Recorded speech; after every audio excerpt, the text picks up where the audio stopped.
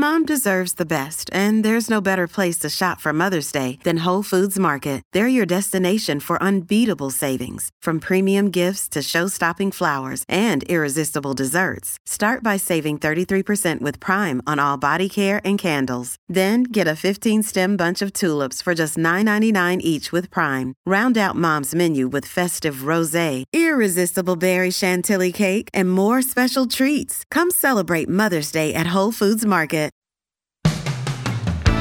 Today on Something You Should Know, when was the last time you and your partner held hands? I'll explain why you should do it soon. Then, do you ever wish you were more resilient in the face of tough times? One of the things that we get very wrong about resilience is we feel that resilience is about toughness by itself, that a resilient person is someone that doesn't feel sad, doesn't feel unhappy, and yet all of those emotions are necessary to become more resilient. Also, the most likely reason your check engine light comes on. And thrill seekers, why some of us are and some of us aren't. I think a lot of people think of thrill seeking as something a person does, but I think of it as who a person is. It can affect their work, it can affect the foods they like, the things they do for fun, and what kind of traveling they like to do. All this today on Something You Should Know. A shout out to Claritin for supporting this episode and providing us with samples. You see, for as long as I can remember, I have had to deal with seasonal allergies. Stuffy nose, watery eyes, the whole deal. And the worst for me is it messes up my sleep. I wake up because I can't breathe right. And during the day, well, if I'm working and I'm all stuffed up, then my voice sounds weird, and this is how I make my living. Luckily, for those of us who live with the symptoms of allergies, we can live Claritin Clear with Claritin D. I use it, and if you struggle with allergies, you should too. Designed for serious allergy sufferers, Claritin D has 2 powerful ingredients in just one pill that relieve your allergy symptoms and decongest your nose so you can breathe better. I've been using Claritin D for years because, it takes care of the problem. Ready to live as if you don't have allergies? It's time to live Claritin Clear. Fast and powerful relief is just a quick trip away. Find Claritin D at the pharmacy counter. Ask for Claritin D at your local pharmacy counter. You don't even need a prescription. Go to Claritin.com right now for a discount so you can live Claritin Clear. Use as directed. Something you should know.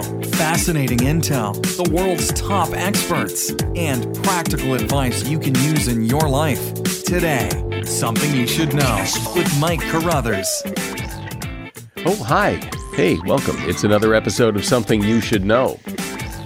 Young couples in love do it all the time, and older couples would be well advised to do it too, and that is to hold hands.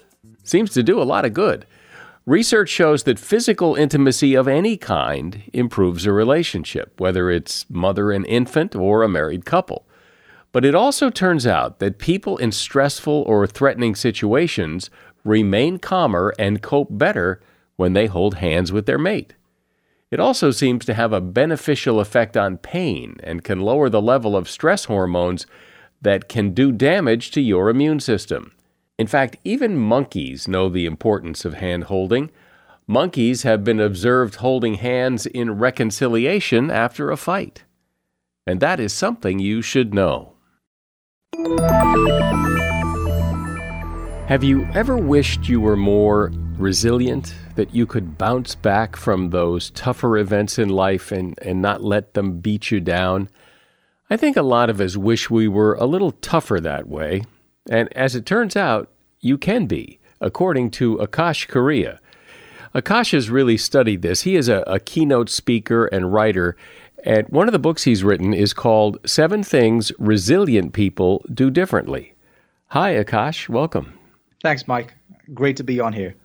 So what is resilience? How do you define it? How do you look at it? What is it to you?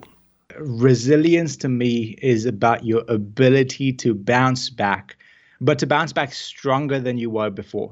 So it's not just about getting back to where you were prior to the adversity. It is more about how do you use the adversity that you encounter in your life and then come back a better person as a result of it? How do you become more resourceful? How do you become more mentally, physically, emotionally stronger as a result of whatever challenge you went through? So that to me is resilience, bouncing back stronger than you were. And where do you think it comes from? It does seem to me anyway that there are some people who just seem to have more of that water off a duck's back, nothing bothers them, whereas other people just get so sunk in problems that they can't shake it off. Where do you think it comes from? There are some people who are naturally more resilient than others, who sort of have the attitudes that allow them to bounce back quicker. They have that perseverance, they have that grit, as Angela Duckworth calls it. But what the research is showing us nowadays is that it's almost like a muscle that you can train. So everyone has different densities of muscle, different sizes of muscles. But if you go to the gym and you put in the work and you train it, that muscle grows, becomes stronger, becomes bigger. Similarly, resilience to me is a muscle. You're born with it, but then you can also train it, you can develop it. That then makes you able to deal with life's adversities in a much more capable manner. So to me, it's something that can absolutely be trained. But I think people think that in order to become more resilient, you have to toughen up, that you have to get beat up a lot, and that the more you get beat up, the less each punch hurts because you're getting beat up a lot, and I'd really rather not get beaten up a lot. I don't think anyone wants to get beaten up, and I don't think that is the goal of resilience. So no one goes out thinking, I'm going to get beaten up so that I can become more resilient. But what we try and do in order to build our resilience is take on micro challenges. So imagine for a second that you have a circle of comfort all around you. So imagine the circle of comfort. Those are the things that you are able to do naturally. Those are within your talents. Those are within your comfort zones. In order to become more resilient, what we want to do is to take on tasks or take on adversity that is just a little past that circle of comfort. So you're not pushing yourself so far that you're killing yourself, but you're going a step further that just stretches your comfort zones and allows you to build that muscle. Again, it's like going to the gym. When you go to the gym, if you're able to generally lift 7 kilos for 10 reps, this time around, you might try 7.5 kilos, that micro challenge for 10 reps. So a little bit of extra weight, an extra repetition is how you build the resilience muscle without killing yourself. Okay, so that makes sense. You take little steps outside your comfort zone. That way, if you fail, you don't get beaten up so bad. But even still, those little disappointments can still take a toll on you. So how do you keep trying and failing and keep going? There's several habits that allow someone to be more resilient. There's certain emotional habits that you can tap into in order to be more resilient. There's certain physical habits that you can tap into, and there's certain mental habits that you can tap into. So we'll start with a physical habit as an example. So I learned this from Tony Robbins, and one of the things that he talks about is that your emotions come from motion. Emotion comes from motion. What does that mean? It means that the way that you move your body determines how you feel. So, Mike, if you'll play along with me for a second, I want you to go ahead and sit the way that you were sitting if you're feeling sad or depressed. How would you sit right now? Just take on that posture for a second. And then everyone else who's listening, just try and go ahead and do that right now. All right. So, Mike, are your shoulders back or are they slumped? Oh, they're slumped. Yeah, they're slumped. They're slumped. Yeah. Is your chest collapsed or is it up straight and back? Collapsed. How are you breathing? Are you breathing deep from your belly or is it more shallow breathing? Very shallow. And so there's a whole physiology around when we become sad, when we become depressed, that leads us to feel that way. So our emotions are not something that just come out of nowhere. Our emotions are something that we create through our physiology and through our focus. Now, if you wanted to change how you feel, one really cool tactic is just change the way that you move your body. Stand up straight, hold your shoulders back, breathe deep from your belly, flood your body with oxygen, flood your bloodstream with oxygen, and that creates a chain reaction that makes you feel better. This is one of the reasons that people love physical exercise.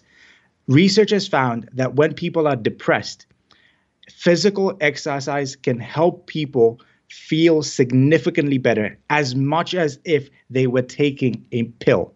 Physical exercise is equivalent in some cases in terms of the improvement in mood as taking a pill. That's because once you change your body, it changes how you feel. So that's one of the habits in order to become more resilient. When you're feeling in a certain state, ask yourself, what emotion am I creating through how I'm moving my body? How am I standing? How am I sitting? How am I breathing? And becoming aware of your physiology is one of the best things that you can do in order to manipulate your emotions and your resilience to be where you want to be. Well, it's interesting because I think most people I've always thought that when you sit that way, when your shoulders are hunched, your chest is collapsed, and you're kind of drooping, that's the result of feeling sad. It's not the cause of feeling sad. And what you're saying is that it sort of is, that if you change that, it will bring you up. So think about a time when you had a great workout. Maybe you love running. Maybe you love yoga. Maybe you love lifting weights, or maybe you love hiking. Whatever it is, imagine the mood that you were in before you engaged in the activity. And then now imagine going and putting yourself through this strenuous workout where you're actually using energy to perform that workout. How do you feel at the end? You've used energy, and yet you feel more energetic. Why is that? It's because you've moved your body in a certain way that changes your emotions. So yes, your emotions do cause your physiology to be in a certain way, but it also works the other way around. When you change your physiology, your emotions then change naturally because your physiology has changed. So I'd say that that's one of the coolest links that you can use, the link between physiology and your emotions. It also seems, just from my experience, that so if I do a workout and I'm like really exhausted, I can think, oh my God, I'm so beat up, I'm so exhausted. Or I can change my thinking that, oh my God, this feels great. And just that small change in the way I'm thinking about what I just did helps. Absolutely. And so now we go on into the mental habits. There are certain mental habits that can make you more resilient and that can make you happier. So one of those mental habits is, what are you focusing on? Where is your energy flowing in terms of what you're thinking about? Are you focusing on the things that are within your control, or are you focusing on the things that are outside your control? In psychology, they call this locus of control. That is, do you believe that your circumstances are the result of what you can do? Do you feel that you have the power to change them? Or do you feel that stuff around you, your life, is a result of outside circumstances? And research shows us that people who have an internal locus of control, that is, they focus on the things that they can control in their life, and they feel that they have the ability to change their environment and their surroundings through the actions that they take, are happier, are more satisfied, and are more successful. And so one really cool shift is to think of, when you're feeling in an unempowered state, when you're feeling in a disempowered state, ask yourself, where is my focus right now? Am I focusing on external activities that is not within my control? And if so, how can I change that focus to the stuff that I can control? What can I do in this given situation to make my life a little bit better? And again, that is easier said than done. But once you make that shift in terms of your focus, you'll find that you get a completely new answer because your focus has shifted. Your focus has shifted to something that you can control. And therefore, that gives you a completely new response. And everybody here who hears you say that knows exactly what you mean, because we've all had times where we just bump into it or it accidentally happens. But we have that mental focus. And everything, the world opens up. And then there are times when your focus is, as you say, on external things you have nothing to control, you can't control, and it's so debilitating. Mm-hmm. And can I give you a good example of this? Yeah. Just from my life. When COVID hit, My business is that of a speaker. So I travel around the world speaking on resilience, on well-being, and on habits at conferences around the world.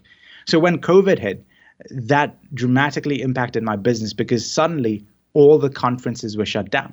That meant that my source of income, my source of livelihood was completely gone. And so there were some days where I just lay in bed thinking about the state of the world and feeling sad and unhappy about this event that I was unable to control. There's nothing I can do about COVID except for feel sad and bad about it. And then I changed my focus to, look, what can I do about this? How can I transition and pivot my business and emerge stronger as a result of this pandemic that is happening? And so I decided that I was going to start out doing virtual programs. I was going to use the time to improve my foundations, my website, my branding, and all the things that go into my business. And once I did that, once I set up these virtual programs, I learned how to do them. I learned to set up the tech. This year has ended up being one of the most productive years of my life, simply because I changed my focus to feeling sad about something that I can't control, to thinking, what can I do from this and how can I get better as a result of whatever is happening around me? We're talking about how to be more resilient, and my guest is Akash Karia. He is author of the book, 7 Things Resilient People Do Differently. If you have to hire someone, what's the best way? Referrals? Well, maybe that could work, but just because somebody knows somebody who knows you doesn't necessarily mean they're qualified. Or you could pull out that file of random resumes that came in during the last 6 months. Maybe there's somebody in there. Maybe. Now, if you're hiring, you need Indeed. Indeed is your matching and hiring platform with over 350 million global monthly visitors, according to Indeed data, and a matching engine that helps you find quality candidates fast. As a business owner, I've found that hiring the right people, well, there's just nothing more important. Don't leave it to chance or a referral or a random resume. Use Indeed. In the minute I've been talking to you, 23 hires were made on Indeed, according to Indeed data worldwide. Indeed's matching engine is constantly learning from your preferences. So the more you use Indeed, the better it gets. And listeners of this show will get a $75 sponsored job credit to get your jobs more visibility at Indeed.com/something. Just go to Indeed.com/something right now and support this show by saying you heard about Indeed on Something You Should Know. Indeed.com/something. Terms and conditions apply. Need to hire? Oh, you need Indeed. Look, Bumble knows you're exhausted by dating. All the must not take yourself too seriously and 6'1" since that matters. And what do I even say other than, hey? Well, that's why they're introducing an all-new Bumble, with exciting features to make compatibility easier, starting the chat better, and dating safer. They've changed, so you don't have to. Download the new Bumble now.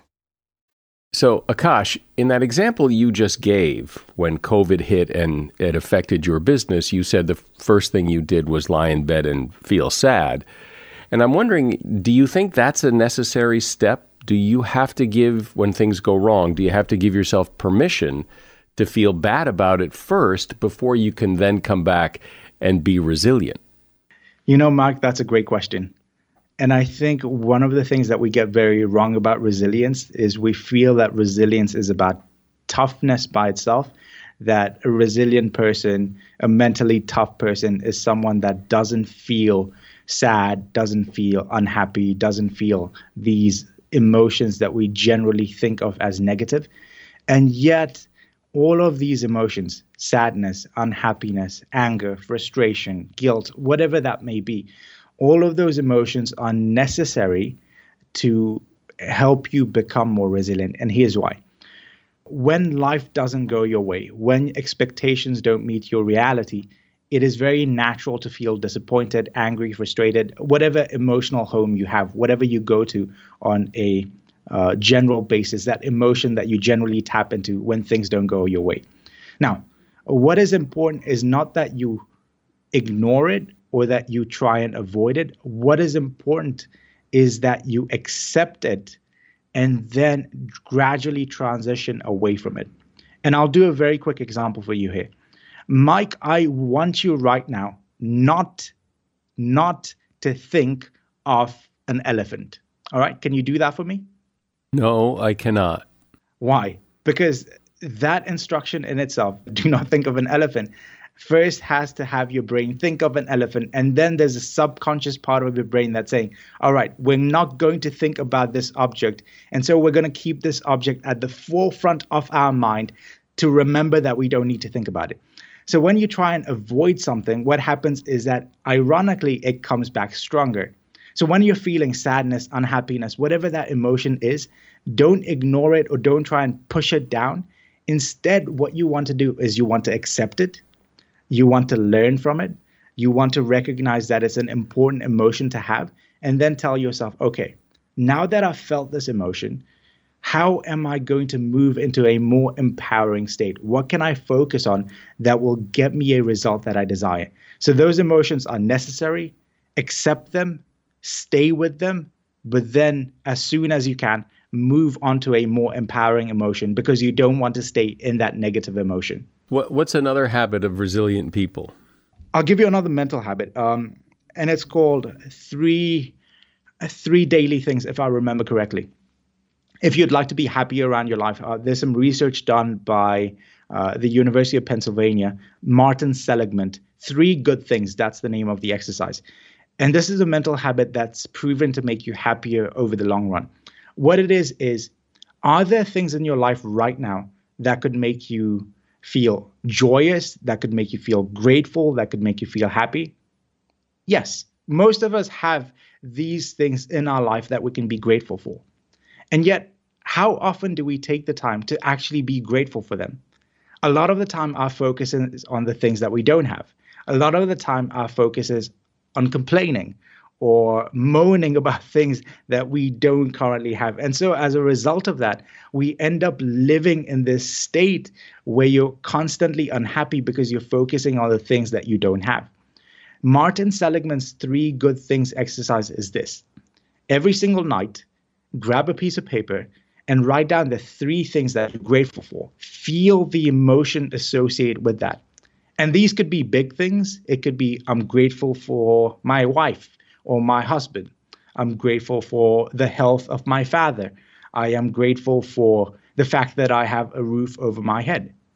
Or they could be very small things. It could be, I'm grateful for the fact that when I handed in my report at work, my colleague said, well done, right? So think about all the things that could potentially be sources of gratefulness in your life. And then every single night, write those down. There's a really cool app that you can use. I think it's called 3 Good Things, or I think that's the one, 3 Good Things. If you download that, it makes building the habit of being grateful much easier. And the research by Martin Seligman shows that people who do this activity over the long run are actually happier, more satisfied, and in more empowered states just because of taking the time to do this 30-second exercise every single night. And isn't that the easiest thing in the world? And yet, I think as people listen to you, what we think about are the things we don't have, where we aren't able to go, what we aren't able to do, what we wish we could do, rather than what we do have. And most of us have some pretty good things in our lives. I talk a lot about building habits, and it's very hard to make a behavior change. It's very hard to take on new habits, new routines. So I want to give you probably my single favorite strategy for building new habits and for becoming more resilient. This is it. I'll start off by telling you the study around this. So this study was conducted on a group of women who wanted to lose weight. In this study, these women who wanted to lose weight were split into 3 subgroups. The first group was called the control group. These women were told, you said you want to lose weight. You said that you want to exercise. Great. Go out, exercise, and then just report to us how often you exercised.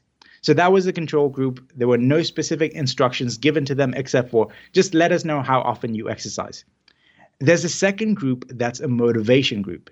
Now, this group was given some readings that talked about the benefits of exercise, about the consequences of not exercising. So what happens in your life when you do exercise? What happens if you don't exercise, right? So there's this push and pull motivation at the same time. This is the motivation group. Several months later, the researchers track these two groups to see how often they've been exercising. What percentage of the control group, the group that just went out and exercised on their own and reported back how often they exercised, do you think was still working out in the control group, right, Mike? 20%. Close enough, 39%. Now let's look at the motivation group, right? These were the people that were given readings on the benefits and the consequences of exercise. So they felt really motivated about the importance of exercise. What percentage of this group was still working out several months later? Again, it was 39%. 39% of the control group was still working out several months later. 39% of the motivation group was still working out several months later. There was absolutely no difference between the two groups. And that is because motivation is temporary. Motivation doesn't last. Fortunately, there was a third group that I told you about earlier. This third group was called the if-then group. Now, what is if-then? Very simple. These participants were told to create an if-then implementation plan. It's one sentence that goes like this. If it is X, then I will do Y. As an example, if it is Sunday and I've just finished eating lunch, then I'll go for a walk for 30 minutes. Or if I've just finished brushing my teeth first thing in the morning, then I'll do 5 push-ups. So if it is X, X being a certain situation in your life, then I'll do Y, Y being the habit that you want, right? Very simple. That is the only difference between the control group and the if-then group. What percentage of the if-then group was still working out several months later, Mike? 91%. 91% of the if-then group was still working out several months later, compared to 39% for the control group and 39% for the motivation group. If-then is one of the most studied phenomenons in psychology. There's literally 94 independent papers conducted on 8,000 participants that shows the significant benefit of using implementation plans. So how do you use this? Well, coming back to resilience, coming back to gratitude, one really cool thing that you can do is if you want to build your gratitude habit is right now create an if-then plan. Go ahead and create an if-then plan for your gratitude habit. If it is 9 p.m. and I've just put the kids to bed, then I'll grab my journal and write down the 3 things that I'm grateful for. So this is how I like to use if-then implementation plans. If I'm feeling sad, then I'll remind myself to go ahead and change my physiology. So that's what I would suggest. My favorite strategy, if-then implementation plans. Try it out. There's so much science behind it, and I'd love for you to test it out as well. Well, as I said at the beginning, I think a lot, if not most people, wish they had more resilience, that they could bounce back better. And these are some good strategies to use to try to do that. Akash Karia has been my guest. The name of his book is 7 Things Resilient People Do Differently. And you'll find a link to that book in the show notes. Thank you, Akash. Well, thank you, Mike. I appreciate that. Another day is here, and you're ready for it. What to wear? Check. Breakfast, lunch, and dinner? Check. Planning for what's next and how to save for it? That's where Bank of America can help. For your financial to-dos, Bank of America has experts ready to help get you closer to your goals. Get started at one of our local financial centers or 24/7 in our mobile banking app. Find a location near you at bankofamerica.com/talktous. What would you like the power to do? Mobile banking requires downloading the app and is only available for select devices. Message and data rates may apply. Bank of America N.A., member FDIC. Hey, it's Ryan Reynolds, and I'm here with Keith, co-star of my upcoming film, If, only in theaters May 17th. Do you want to tell people the big news? All right, I'll do it. Sign up now and you'll get unlimited for $15 a month and 6 months of Paramount Plus Essential Plan on us. MintMobile.com/switch. Upfront payment of $45 equivalent to $15 per month. Unlimited over 40 gigabytes per month. Face lower speeds. Videos at 480p. Active Mint customers by 531.24 get 6 months of Paramount Plus Essential Plan. Auto renews after 6 months. Offer ends May 31st, 2024. Separate Paramount Plus registration required. Terms and conditions apply if rated PG. Some people are very cautious. Other people take huge risks in life, and the rest of us are somewhere in the middle. So those people who take the big risks, who bungee jump and skydive and go on roller coasters, why do they do it? Are they just different? Or do they really get joy and pleasure out of that risky behavior? Or maybe they just do it to say they did it. Here to discuss what makes thrill seekers do what they do is Ken Carter. He's a board-certified clinical psychologist and professor of psychology at Oxford College of Emory University. And he's author of the book, Buzz, Inside the Minds of Thrill Seekers, Daredevils, and Adrenaline Junkies. Hey, Ken. Thanks for having me. So there is this theory, I guess, people have that thrill seekers are basically adrenaline junkies. They do risky things. They go on scary rides because they like that adrenaline hit. Interestingly, it's not necessarily adrenaline. So there are two different chemicals in our body that control that influence our stress reaction. One is cortisol, that sort of stress hormone that a lot of people have heard about. It sort of initiates the fight or flight response. And then there's another neurotransmitter called dopamine, and that creates a sense of pleasure. And so these people that we think of as thrill seekers or high sensation seekers actually have lower levels of cortisol, but higher levels of dopamine. So they feel more pleasure, but less stress and, during those high sensation seeking activities. So physiologically, they're a little bit different. Interestingly, though, people that I know that like roller coasters and like, those kind of thrilling things that they do, it's not like they crave them. Like if they don't get it every day or every week that they start to jones for it. It's just they like it when they get it. Yeah, and so there are different sort of range of sensation seeking. So there are the low sensation seekers like you and me, who beach book is all I need to. That's the most thrill I get. And then there are the average sensation seekers that sound like the people that you know. And then there are these high sensation seekers that really crave that. And if they aren't getting those experiences, it's really tough for them. And so a lot of them that are not doing that right now are having a tough time, because some of them can have a tough time with boredom. And so they start doing things to create chaos, because that's where that's sort of the sweet spot for them, is sort of chaotic excitement. So they do things like what? So, there are some expensive ways to do thrill-seeking activities like, bungee jumping or base diving, but there's some cheap ways to do it too, like driving really fast on the highway or sort of picking fights with people, things that might get them into trouble. But there are some other things that they could do. For example, try unusual foods or these sort of cultural experiences that are that are not necessarily dangerous, but high sensation seekers tend to downplay those risks, and so they can sometimes get themselves into trouble when they're looking for those sensations.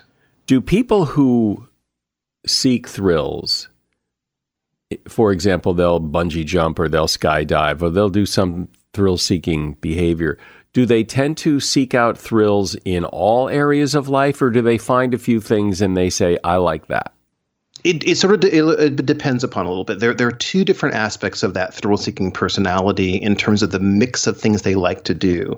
Some are what are called thrill and adventure-seeking people, and then there's another one that's called experience seeking. These are people that like sensations of the mind and of the senses. These are the people that travel to unusual places and try unusual foods.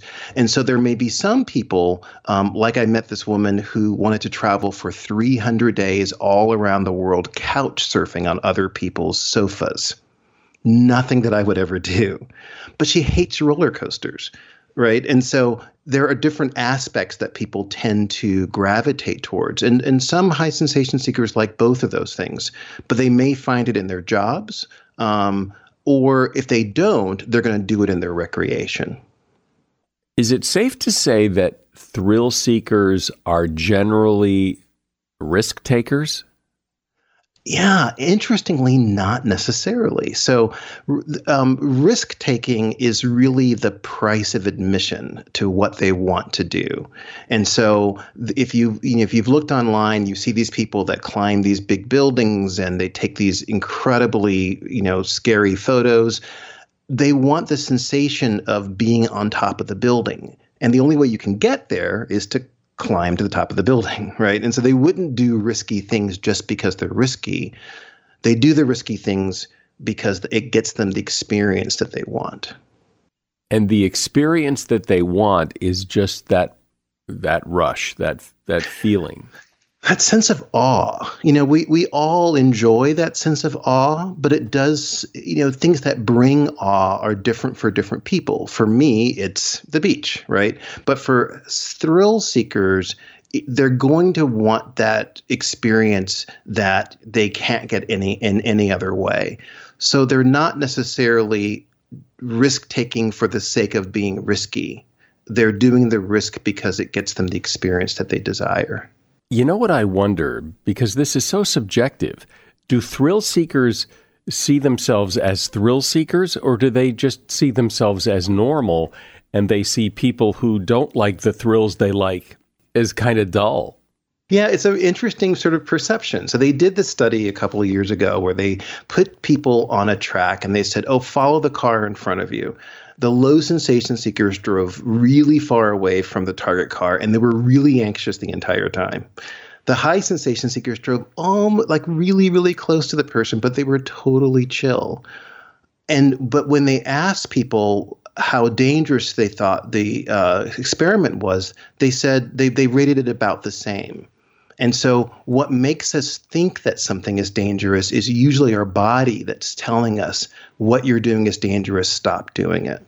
Yeah, that's really interesting, because I wonder if that's one of the reasons that even though people know, for example, that texting and driving is dangerous, it doesn't necessarily feel dangerous when you're doing it. So it's like, yes, it's dangerous, but it's okay if I do it because it's not dangerous for me.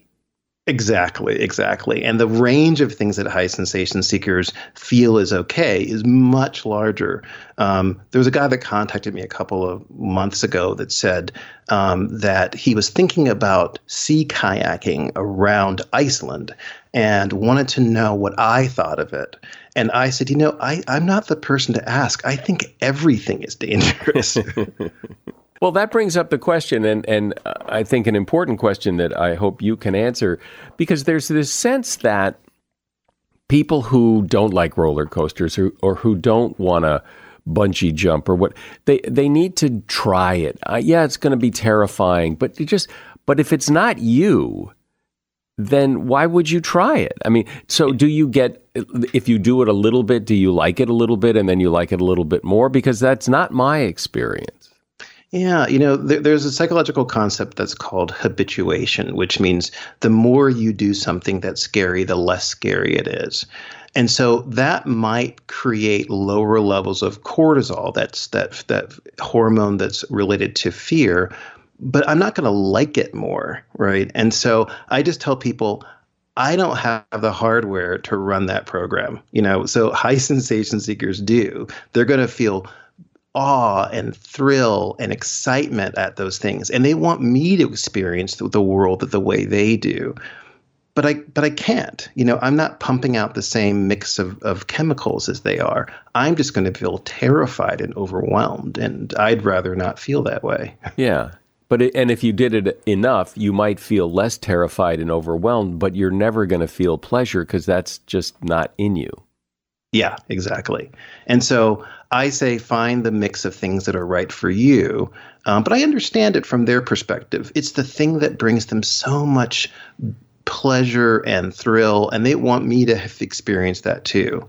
But I probably won't. Well, I remember hearing that advice many years ago that, when you go to the amusement park and everybody wants to go on the roller coaster and they say, come on, no, you're going to love it. No, I'm not. And so I don't feel compelled to go because I've heard some of what you've been saying here, that it's just not me and I don't enjoy it. So why would I do it? Yeah, I know the things that I enjoy. And a lot of the high sensation seekers say to me, I know I'm not made of glass. It's okay to get hurt if you're going to have a wonderful experience. But that's not on my list. Like I was talking to one guy who said when he's going to do something important and he's doing some bouldering or those kinds of things, he'll try not to do something that's going to break a leg. And I thought, I never do things that are going to be even remotely close to bringing me to breaking a leg. That's just not in my list of fun things to do. So is being a thrill seeker just different, and they're wired differently and they do different things because that's what makes them happy? Or is there more to it than that? Are there some darker sides of thrill seeking that people don't often consider? And, breaking a leg might be one of them, but, or is it just people are different?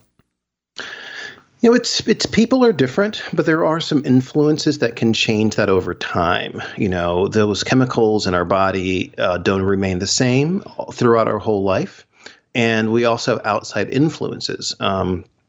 And a lot of high sensation seekers tend to not be as high of sensation seeking as they get older, usually for two different reasons. The chemicals change, and also there's more to lose. And so some of them, as they get older, will not do some of those thrill-seeking things because they want to protect their families, or because they just don't feel like it as much because some of the chemicals have changed over time.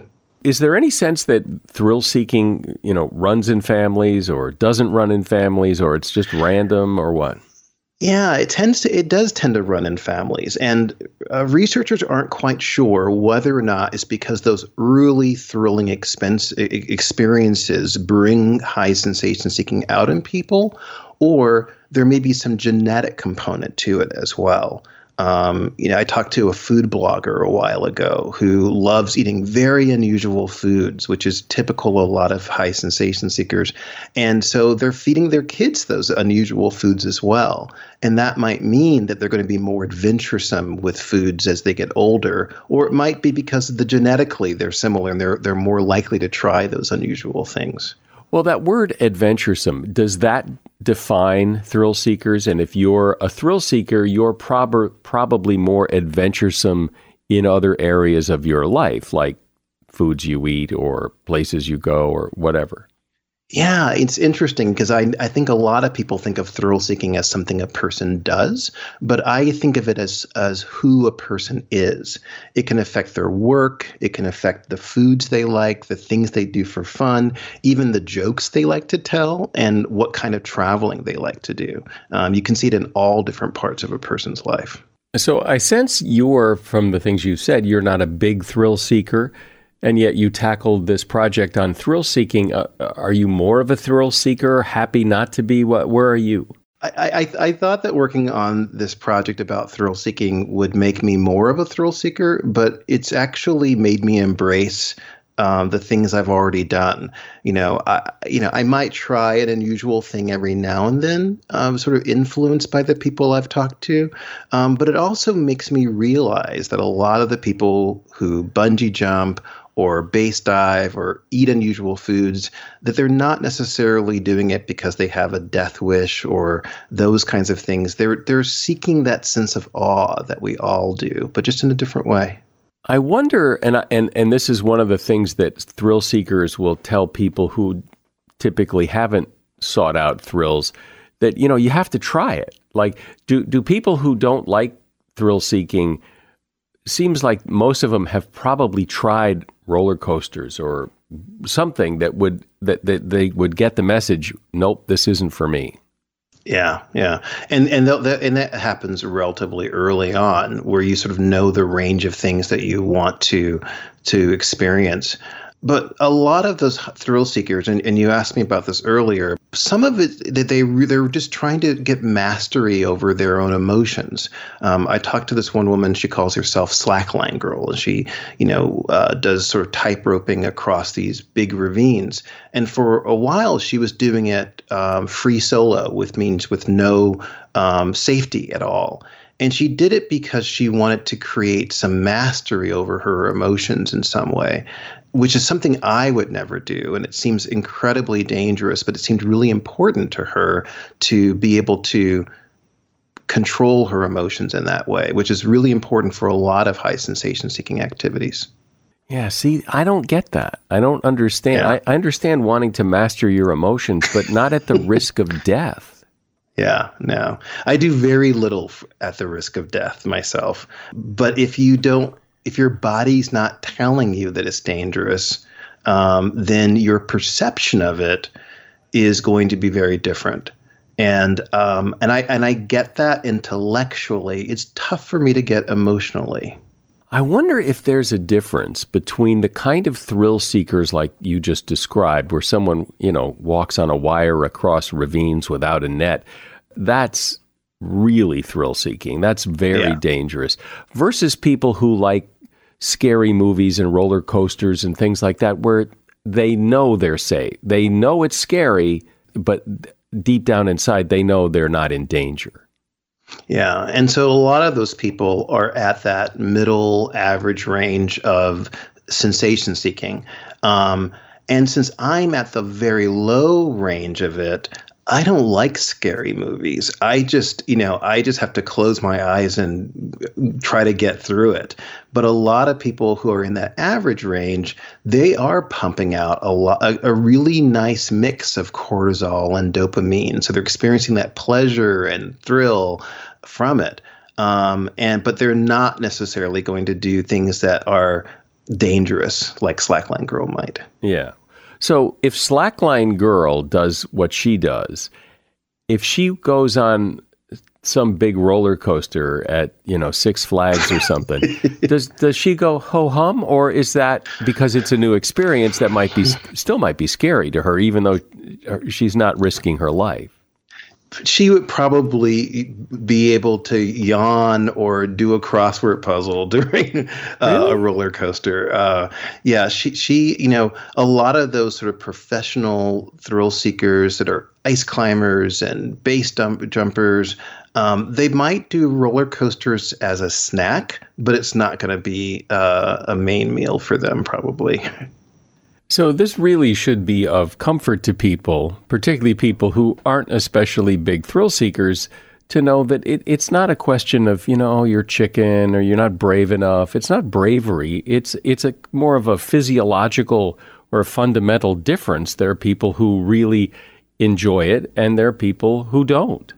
One of the goals of psychology is understanding ourselves and understanding other people. And so I've gotten emails from people who say, this really helps me to understand my brother or my son or my spouse in a way. I was trying to get them to stop doing that because I thought it was foolhardy. But they need it because it's part of their personality, and we need them. A lot of people who are first responders and firefighters and, in the police and the military, these are high sensation seekers that are using their high sensation seeking to help the rest of us. So we need them in our society.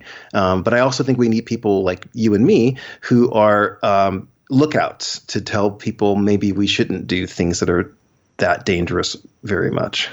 Well, it's really interesting because it's not right or wrong or good or bad. It's just either or. It's just some people like it, some people don't. And if you don't like it, why do it? And if you do like it, why not do it? Yeah, as long as it's safe and as long as you're not putting other people in danger, I think that's absolutely right. What about gender differences? I assume Slackline Girl is a female, but I would imagine that testosterone plays a role in this and that there are more male thrill seekers than women, right? Testosterone does play a role for both women and for men. And interestingly, for the 50 years of research in this area, we've seen sensation-seeking levels get higher for women. I think because of the role of culture.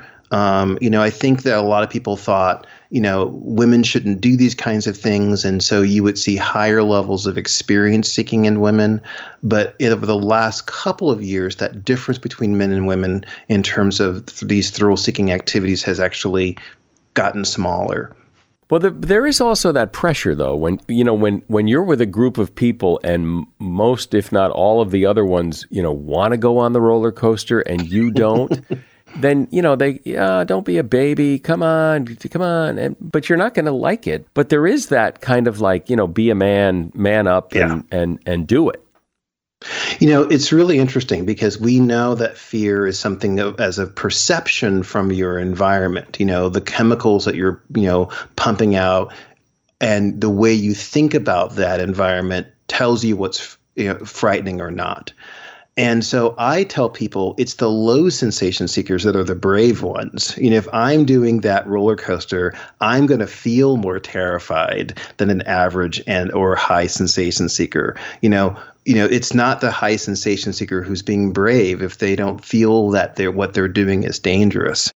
Well, it's good to hear that. I think it's good for low sensation seekers to hear that it's okay to say no, because there's no joy in it. There's just you're doing it and you're going to close your eyes and grit your teeth and feel like you're going to throw up the whole time.